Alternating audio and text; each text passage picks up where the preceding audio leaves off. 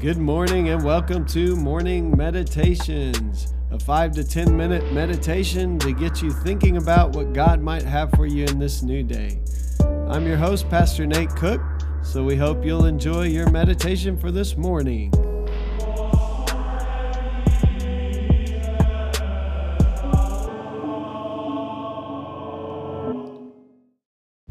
Hey, this is Pastor Nate, and this is your morning meditation for this morning. So today, we are continuing to read from Matthew chapter 21. We're reading the last couple verses in Matthew chapter 21 that say this. When the chief priests and Pharisees heard Jesus' parables, they knew he was talking about them. They looked for a way to arrest him, but they were afraid of the crowd because the people held that he was a prophet.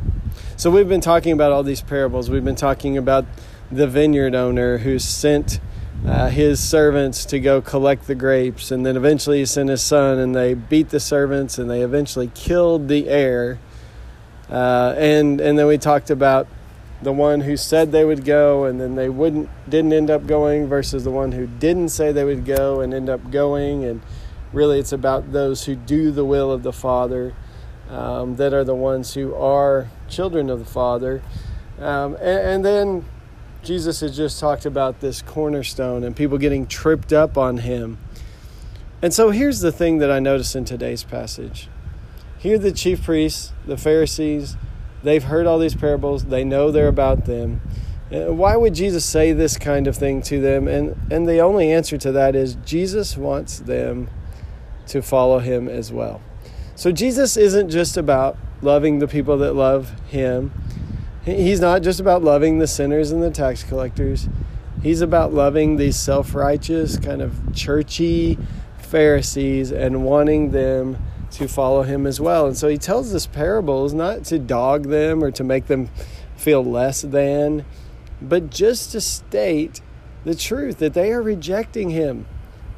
And the tax collectors, the sinners, the prostitutes, they are receiving Jesus. And so it's an invitation for these religious leaders. But what we see that they do is they don't receive the invitation even still.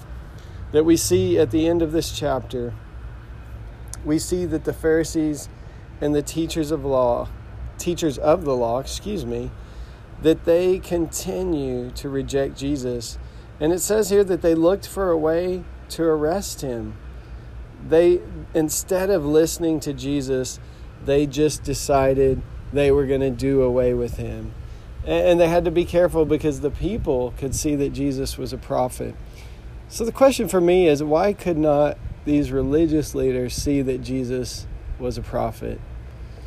I think sometimes what we find is that when we think we have it all figured out, when we think we are religious, when we begin to get kind of proud even about our religious practice, maybe we read our Bible all the time, we go to church, we pray. When we begin to feel proud of ourselves in our own right, when we begin to think that we've kind of got this thing figured out, that's when we miss out often on what God is trying to do. Because at that point, it has become about us. And this is why Jesus' first beatitude is, blessed are the poor in spirit. It's when you know that all of this is from God, that you are poor, that you don't have any special knowledge, you don't have any special stance with God, that everything you have is a gift. It's all grace from God. That's when you realize that you are a child of God. It says, blessed are the poor in spirit, for theirs is the kingdom of heaven. That's what Jesus says. And so here's the danger, that pride can creep in even in our most religious practices. So for those of us who may go to church all the time, for those of us who may read our Bible all the time and pray, we can begin to take pride in those things, and we can miss out on what God is trying to say to us because we're so kind of satisfied with ourselves, with how well we have performed. And Jesus encounters people just like us, if we're those kind of people, those religious people. And the call for them is also to follow Jesus. But we see, and we'll see even further as the story goes on, that they do not follow Jesus. Instead, they continue to reject Jesus And they even look for ways to do away with him, to have him killed. And so the question for us today is, maybe we find ourselves as one of those kind of religious, churchy people who maybe we've begun to be a little proud of our own religious practice. And this can take all forms. And Jesus is calling us then to receive him, to receive grace, to realize that it is all grace. It is all from him. And that none of our practice makes us any better than anyone else. Even these tax collectors and once again sinners in quotation marks, because we are all sinners. We are all equal at the foot of the cross. And Jesus is trying to call these religious people to him as well. It's just that they won't listen. So may we learn from them if maybe we grew up in the church and maybe we've been religious our whole life. May we learn to be humble and just to receive everything that we have as a gift from God and not take credit for it ourselves as we go about our day today. Hey, that's just a thought for this morning, and I hope you have a great day.